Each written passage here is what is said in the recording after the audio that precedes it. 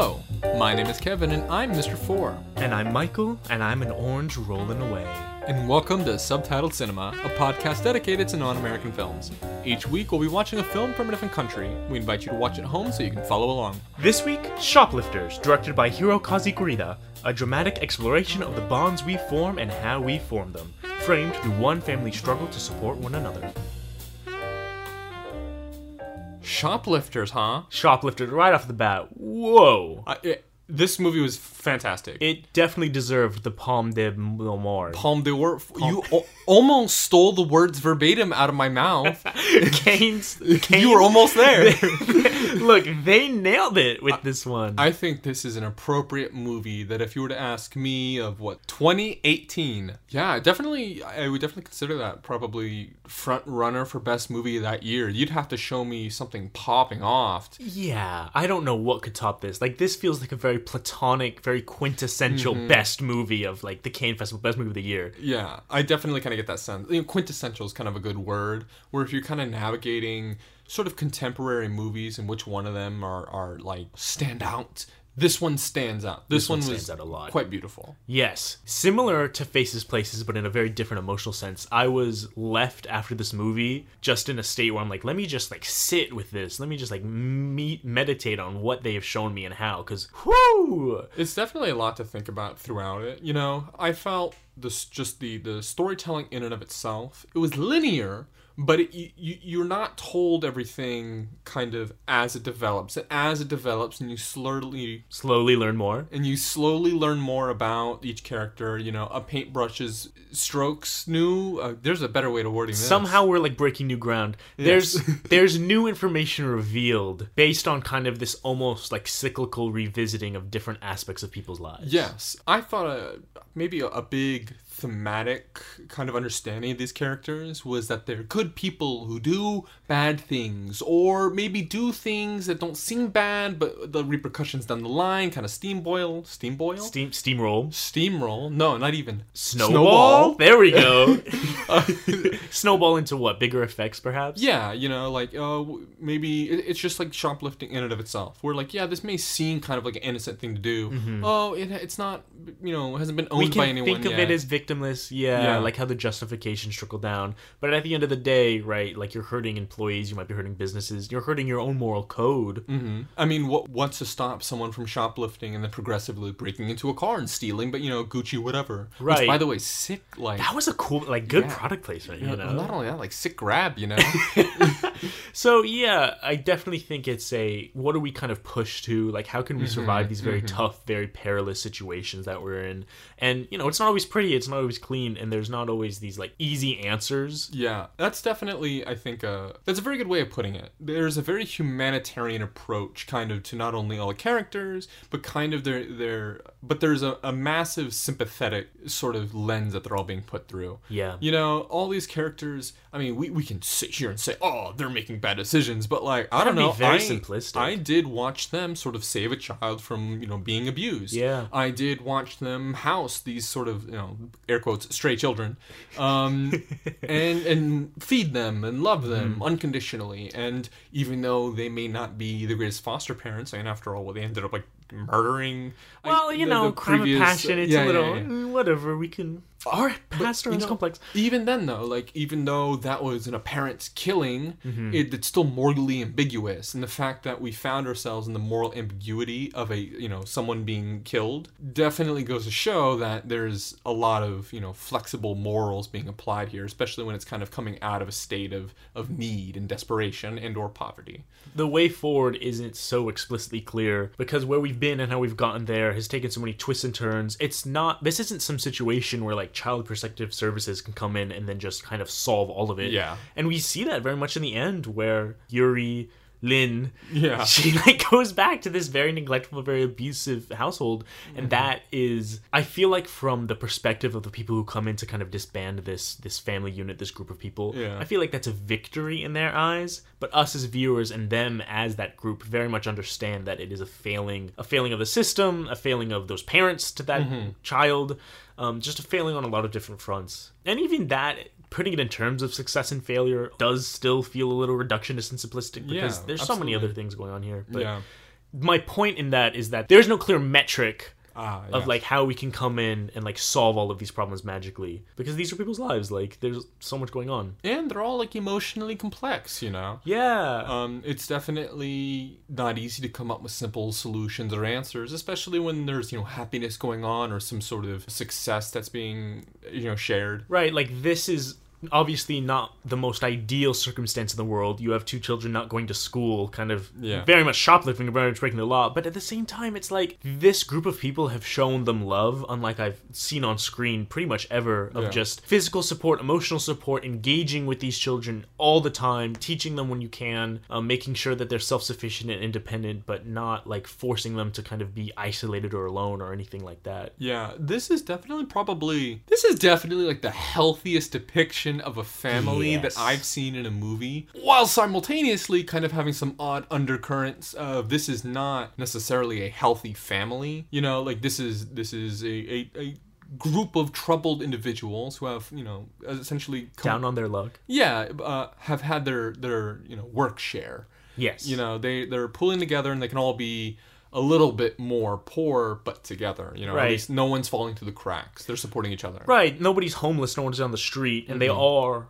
all supporting each other in the ways that they can. And yet at the same time, again, like we've said, this is not ideal. Yeah. I mean, I think one thing to point to is, you know, that you're kind of raising this kid up on shoplifting, and of course, obviously, here I am raising my nose into an obviously like complex situation, but I would want to see this child in school. Right. I would want to see this child not like sleeping in what seems to be a closet. Right. I would like them to have a more prosperous life, and these are gripes that I would more have with his situation. Yes, in a larger context than with the family. Exactly. itself. None of this is like an implication on him or this group of people. All of these wishes are made with the understanding that in his life, obviously those things aren't a given, or they aren't privileges that he has access to, because if they were, we wouldn't be wishing for these things.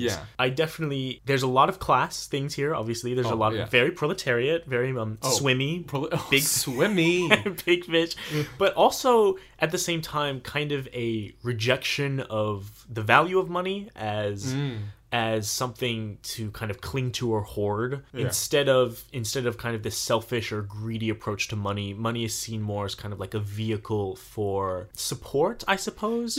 Maybe like comfort even. No, I like that, because, you know, I think they're definitely not finding their happiness or satisfaction through money, but they're definitely pulled, strained, and is made tense because of it. You know, it's a necessary thing, but it's not necessarily what's, you know, granting them sort of satisfaction. Right. Like, imagine if somehow this group of people just had influx of yen, like, every month, and it was, you know, nobody really looked into the family unit, so they were kind of left on their own.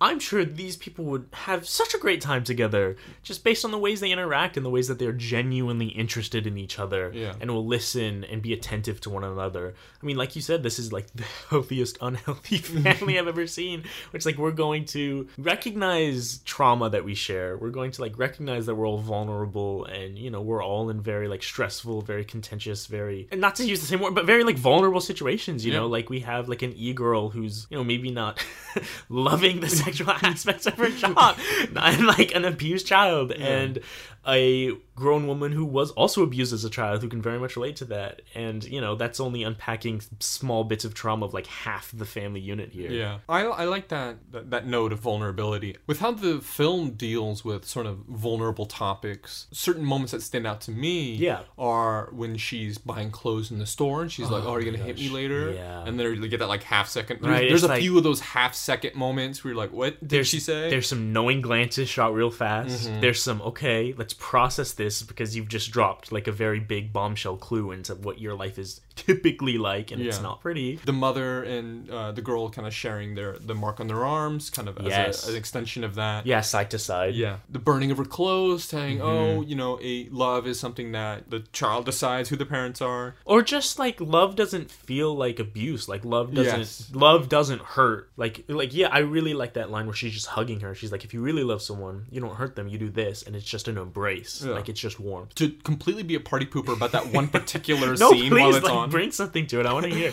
I remember when because this was right after they saw on the news that she was kidnapped. Yes, and like, the parents are under didn't suspicion. report for 2 months. And something like that, right? Clearly sleazy. The scene where they're burning her clothes and they're giving her a haircut, I'm like, oh yeah, they are kidnapping a child. Yeah, well, yeah. Because it's weird, right? Because symbolically, this is kind of Lynn abandoning her past for what we are, kind of led to believe is a better future, or, at least just moving out of an abusive situation. Yeah. Transforming her situation. Exactly. This is like a metamorphosis. She's like shedding who she was for Absolutely. a better who she is. But yes, at the same time, it's like we're doing this to like evade the police. Yeah, because on one hand, I was like, oh, this is like, like you said, like a symbolic moment, but it's also on sort of a practical. Yeah, it's like they're kind of burning evidence, Right. They're sort of shedding these implicating factors. And I love playing with that duality because it really does speak to all these complexities where it's like, yes, like this is such a warm, heartfelt moment that is deeply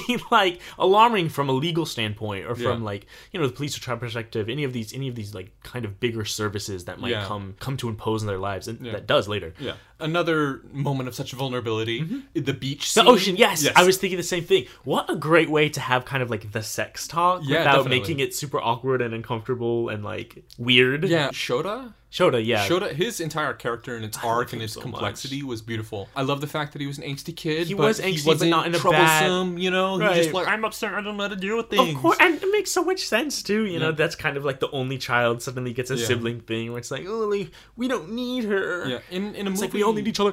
In a movie that is filled with subtle smiles or you don't see, like their head is turned and all these tiny little moments that show sort of a piece of a larger picture. One thing that stood out to me was when he was caught shoplifting with the little girl, and he's like, "Don't make your sister do it." Yeah, I remember him walking away from that store just only facing forward.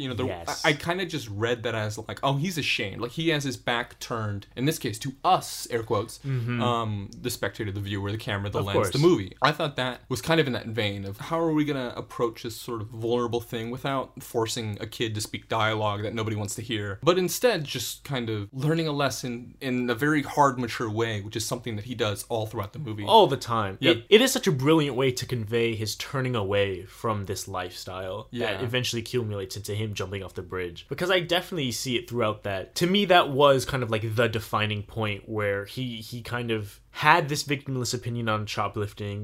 Nobody owns anything in a store. Like, I'm doing this because of survival. I'm doing this because it's what I'm taught. Yeah. Now, suddenly, you get that shame. You get that disapproval. And that transforms into not being on board at all when his dad figure is robbing the Gucci bag to, well, now I'm watching my little sister do something that I disapprove of morally, and I don't want her to do this, and I don't want to follow in our footsteps. So I'm going to cause a huge diversion to not only cover for her, but to kind of show her, kind of dissuade her from following the same path is how I read that. Yeah, I think so. I mean, he certainly fell in the sword in a certain sense, because I think he was really putting himself out there to protect his sister. I thought so too, yeah. Protect her from maybe the literal repercussions of shoplifting, but also just from kind of the higher, like, don't follow this sort of path exactly. sort of thing. Yeah. Returning to the beach just for a moment. Oh, please do. I loved seeing male sexuality being presented in a soft Healthy way. too, Yeah, definitely. yeah. There's no like, oh, I gotta learn a weird lesson. No, it's just like I'm a kid, my dad backed me up, and now I can like go back on the sand and like enjoy boobs or something. Yeah,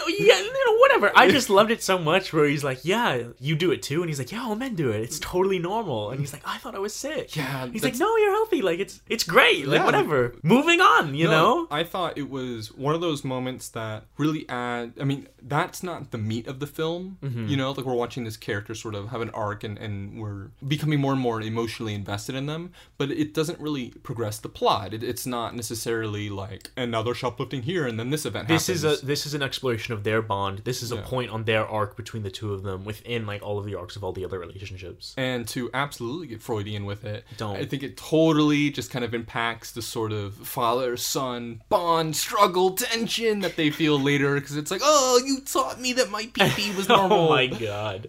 You were kind of like the seminal figure for certain key aspects of my self-discovery, and now you're like fueling that still, but it's contentious. Yes. I really think that this was such a brilliant movie of exploring relationships Yeah. Because, I mean, well, think about how many times we get individual interactions, and then how many times we go back to kind of like communing with everyone or larger groups. Like, we see the dad and kind of like the mom, and we see them rekindle intimacy. Yeah. We see Shota and his little sister all the time. We see Shota and the dad. We see the e-girl and like the mom. We see like grandma one-on-one with people. We see all the ways. We see the e-girl with her sort of Mr. Mr. Four, yeah, exactly. So it's really just like how are people connecting with each other in all of these different strange environments, especially limited environments. I mean, you're all living not just in one roof, but practically under one in one room. In one room, yeah. It was really beautiful the whole time. I was really struck by just the ways in which these characters not only have very rich, complex relationships with each other, but how that bleeds out into the world around them. Such as the old man shopkeeper who probably always knew they were shoplifting, yeah, and then finally spoke up because this like kind of corruption of the youth with his little sister, all of these things. What'd you think of the grandmother?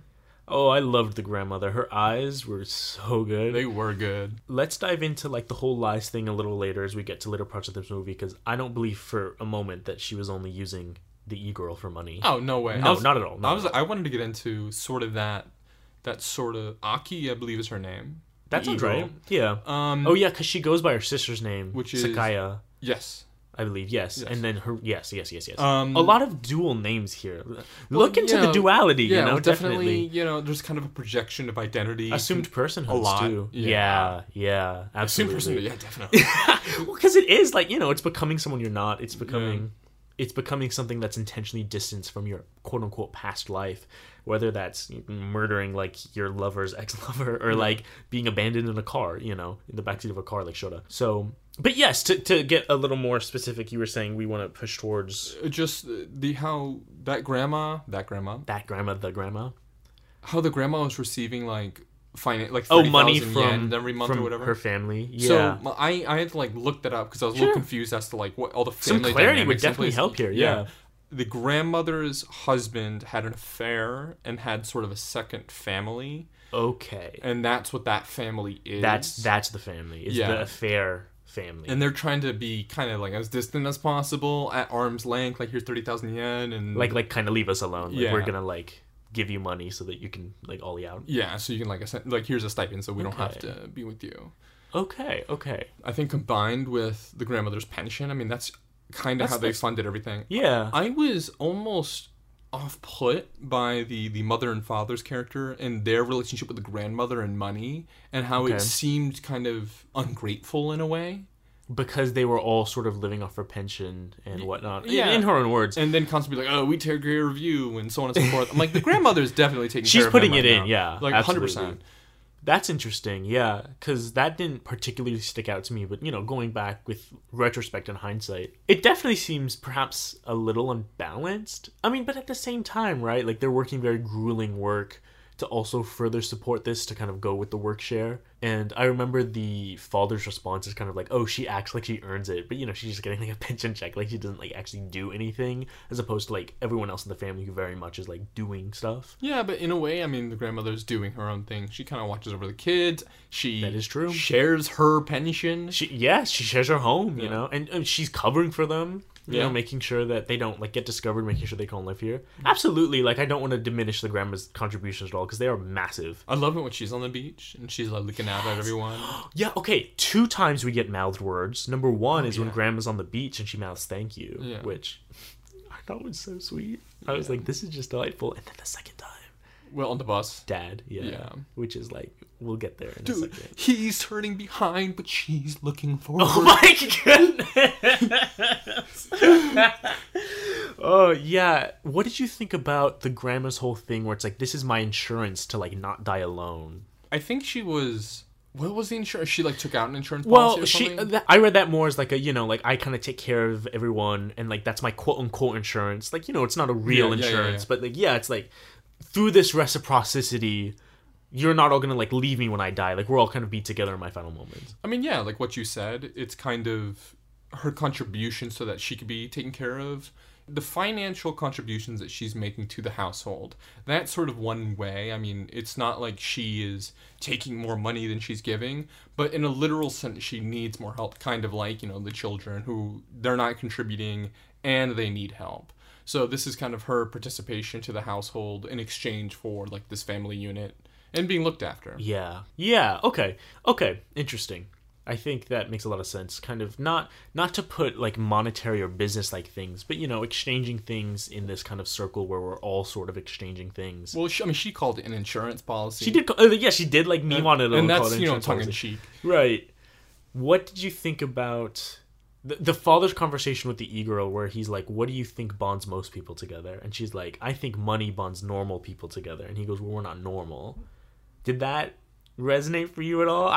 That's one of the scenes that stuck out to me. I wanted to like dissect it a bit. So in my memory, and if this is either incorrect recollection or an alternative take, depending on how we love it all. I thought it was like my first go through at it, right? And how I received it was he was sort of, and obviously it ended up being a little bit more. I was wrong. It ended up being a little bit more sincere of a relationship than I sort of had it like.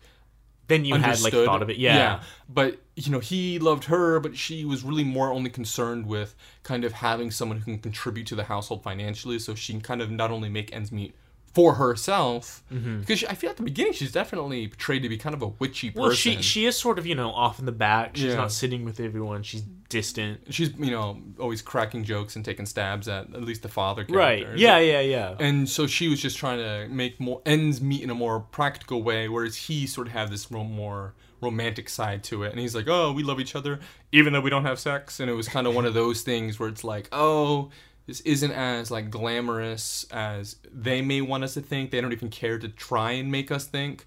But that's what makes us special, even though nothing makes them special." But obviously, as the movie goes on, right, they're definitely special in their own way. Right. So your initial understanding before we get more into their relationship was that kind of she was more into it for the money, and they were maybe a little more distant or a little less intimately involved. Yeah, going through the scene the first time. And not to say that they weren't, a couple. But it wasn't, like, romantic, per se. Right, and I think that was so interesting when we, like, first discussed this scene off the air, because this moment was so illuminating into the relationship for me, because you have this discussion, right, where he's like, we don't have to have sex because we're so connected in our hearts, because we love each other to an extent that we don't, like, necessarily need to express it physically.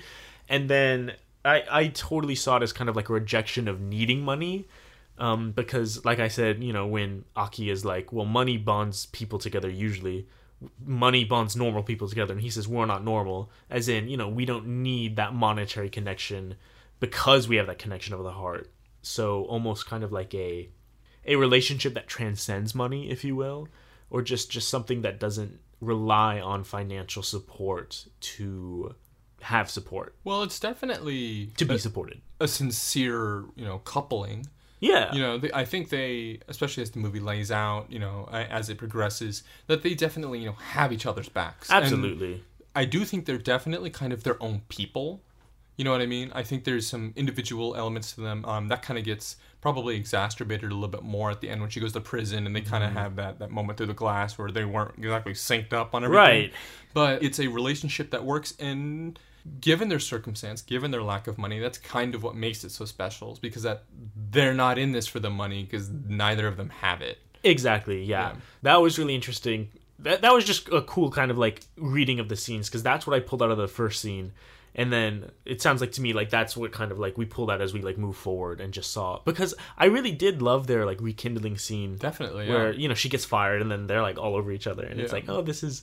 this is like so youthful again. This could be like careless lovers, which I'm sure they couldn't afford to be because they were both so busy working. Yeah, but when he was like, hey, "Did you? Did you?" Oh my gosh! Stop! Like I was man. Oh yeah. No. That's your wife. Sorry. The kids interrupting like sexy we're time all wet. Quintessential. Yeah, he's like, it's raining. They're like, what are you doing? It's raining, you guys. It's raining. Let's go to the bath right now. Let's go right now. Leave. Yes, but to pick on what you said a little bit, I definitely do get the sense that these are all individuals, as they are also all kind of a cohesive unit. Yeah. And those two things aren't at odds with each other at all. No. And I think that's part of the reason why we see these different configurations and why that's so powerful, because they are all relating to each other differently. But even though it is differently, like the constant in that is the unconditional love, is the warmth, is the support. because we never see them drag each other down. Any teasing is that kind of like lighthearted, like we know each other for so long, we've been like in a relationship this long, I can kind of like push certain buttons and I know it's not a malicious thing as much as it is like a haha like loser. You know? Yeah. So yeah, no matter who's interacting, it's like I love your hair, like you're so pretty, like you've been abused as a child and I'm gonna like love you like finally. Yeah.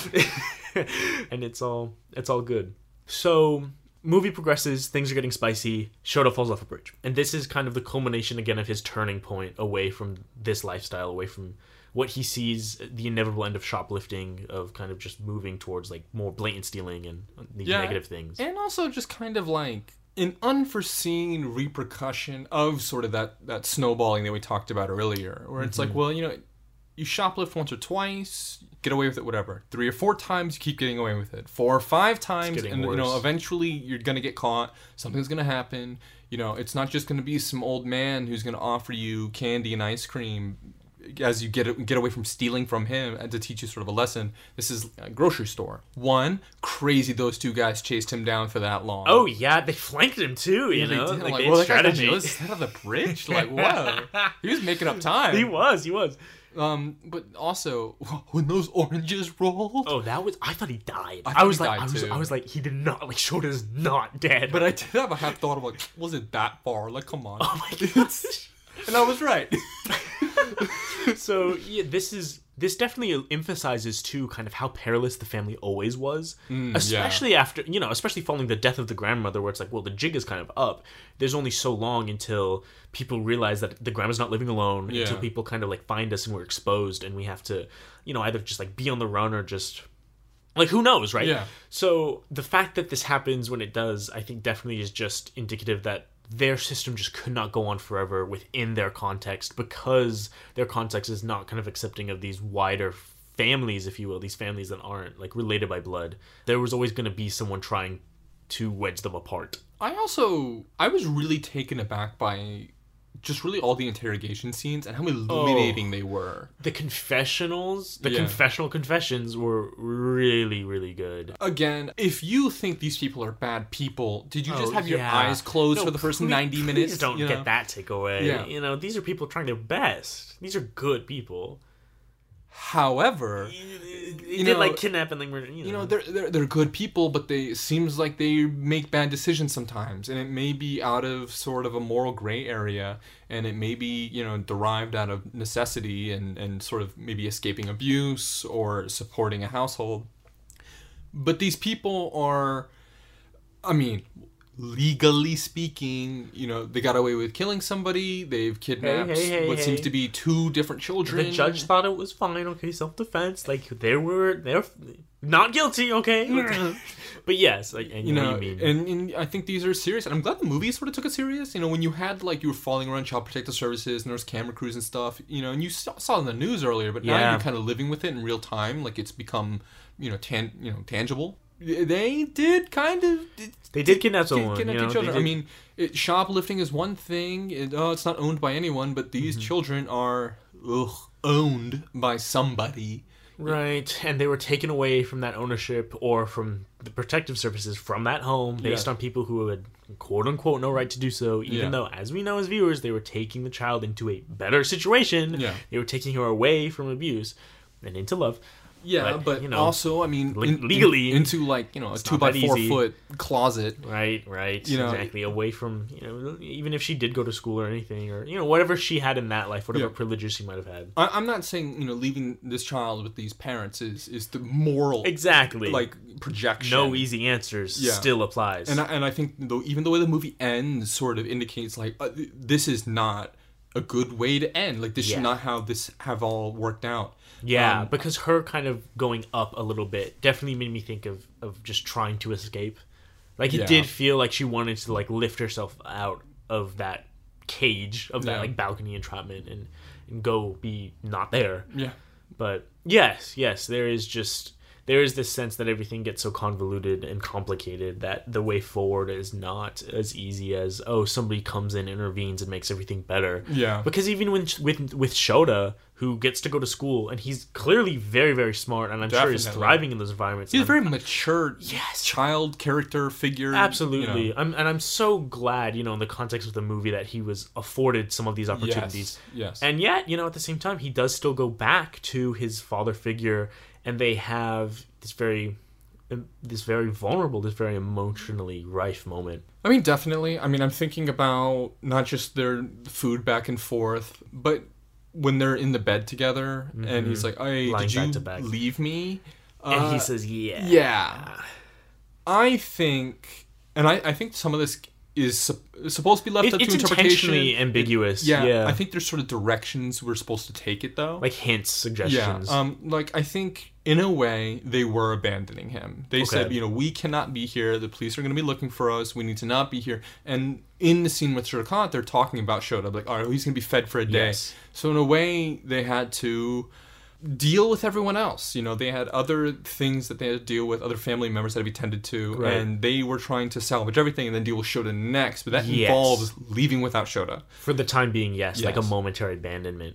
And I read it in the same way too, in that they never maybe truly, big air quotes there, abandoned him because their intention was always to return to kind of figure it out. Or so we suppose. So we suppose, again, our interpretations, please, hit us with yours, because this, again, out of this ambiguity, I'm interested. Well, they were trying to get him at the police station too, but then they had to take off. Exactly, because all the legality issues, are you his dad, are you his mom, and it's not on paper. Yeah. But yeah, I definitely approached this scene of him saying yes as kind of a way to push Shota out of the nest, in a way, to kind of release Shota from his bond to his dad, from his kind of old life, again, another metamorphosis in the same way that Lynn kind of goes through, where you now have this home, have school, you have all these opportunities. Stop wasting your time coming back to me, so that we can fish or talk together, kind of focus on your new life and moving forward and being better. I also think it's consistent with a lot of half-truths that are said throughout the movie. I'm glad you said that, yeah. You have it's not stealing if it hasn't been owned by anyone yet, every store. You have when they're burying the grandmother, and he says, "Don't tell anyone." Yeah, don't tell anyone. This never happened. Yeah, and he receives that like a champion. He receives so much like a champ. He's on board with what was said and what wasn't. This is another one of those moments where it's did you abandon me? Yes. And I think he knows he's being told the truth. I think he knows it's a little convoluted, and I think it's one of those half-truths that in this case is sort of projecting kind of this like you said, pushing for the nest. Yeah, kind of with self-improvement, with betterment always in mind. We may say things or do things that are a little hurtful in the moment, but it is always in your interest. It is always, from our perspective, for you. Yeah. And not in the abusive sense where we're going to hit you and say we love you, but in a true sense that we are only concerned with your well-being. Yeah. And so we're going to act in accordance with what we truly believe will position you the best. I think Shota kind of responds as he does by saying, oh, well, I kind of meant to get caught or whatever. Right. I think that's a half-truth. A little bit, because he did, very much intentionally cover for his sister. Yes, but, absolutely. He made a scene and so forth. Exactly, but, was he explicitly planning to jump off a bridge? Maybe not. No, he didn't really expect her to be shoplifting in there to begin with. He said, wait here. Right. So we're kind of pushed to these situations and we respond in kind. Before we get to the very end, I also just want to revisit the confessionals very briefly. Of course. Because I believe the mother here just did such a phenomenal job. Snatches souls, mine in particular. Snatches souls. In an interrogation where they're wouldn't you consider that shoplifting? Everyone deserves a mother. And that whole conversation, we see it peppered throughout the story of blood doesn't necessarily mean that much. Just because you gave birth to someone, that doesn't automatically make you a mother in the sense that it doesn't make you a nurturing, caring, supportive individual. It makes you a person that gave birth to another person. And yes, that does mean something. Yeah. It's very difficult to make a child. Yeah. But that doesn't absolve you of being an abusive, horrible person. Yes, and I like her point about it's up to the child to decide who their parents are, because that's kind of true. It's not up for a parent to decide that's my son or that's my daughter. It's up for the daughter or son to say, you are my father, you are my mother, for that sort of relationship to be foundationally strong. Yeah, and it has to be that mutual choice. And I think that's why we see such strength in this family, because they're all choosing each other all the time. There are so many points where they either consider sending Yuri, Lynn back, or they ask her to go back on her own, and it's like, no, like, she's going to continue to choose us. We're going to continue to not force her to go back to this situation. Yeah. And in all of this, it just exactly what you're saying, you know. We have to choose each other because being forced together doesn't really mean as much. It doesn't really mean anything if you have to be family, but it certainly means a lot if you choose to be family. There's almost a skeptic thought, and it's kind of like that undercurrent of like, well, this is a kidnapped child. Right. It's one of those just kind of undercurrent negatives. Yeah, what is it? Shota and Lynn, it's not exactly like they're choosing their parents. It's they're being loved and respected and treated very well. Like, obviously, I can't say that enough. Look at the movie.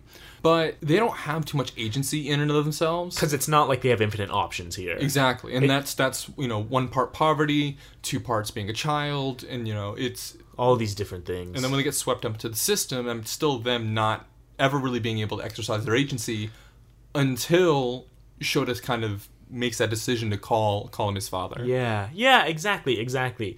So just building on everything we said of choice and of having a say in the bonds that are so defining in your life. Absolutely. And are so monumental. Yes, him turning around, understanding that in a sense they've kind of broken that bond. But I think for mutual betterment, not only just the dad kind of pushing Shota to be better, but Shota understanding too that by sort of releasing the father from his obligations to him, or I don't really like that, kind of just, I see what you mean. Yeah, though. Right, like letting the father exist kind of on his own terms, exist past this also. Like, in the same way that he's pushing Shota to the future, Shota is also pushing him past this experience and encouraging him also in the same way to be better. And that's why he finally accepts him as dad, because they are both looking out for each other. They're both looking out for their best interests. There is, talking about parents being dependent on their children, or these parents having sort of an unequal relationship with their children. The mother couldn't have children of her own, and the dad named the son after himself. And right. So I think those are valid things to look into. Obviously, in these sort of interrogations that we kind of see their past come to light, and it obviously colors them far more gray than they were even before. But it's all these moral positives that we kind of empathize with them. We see them as complex humans and totally viable of love and support.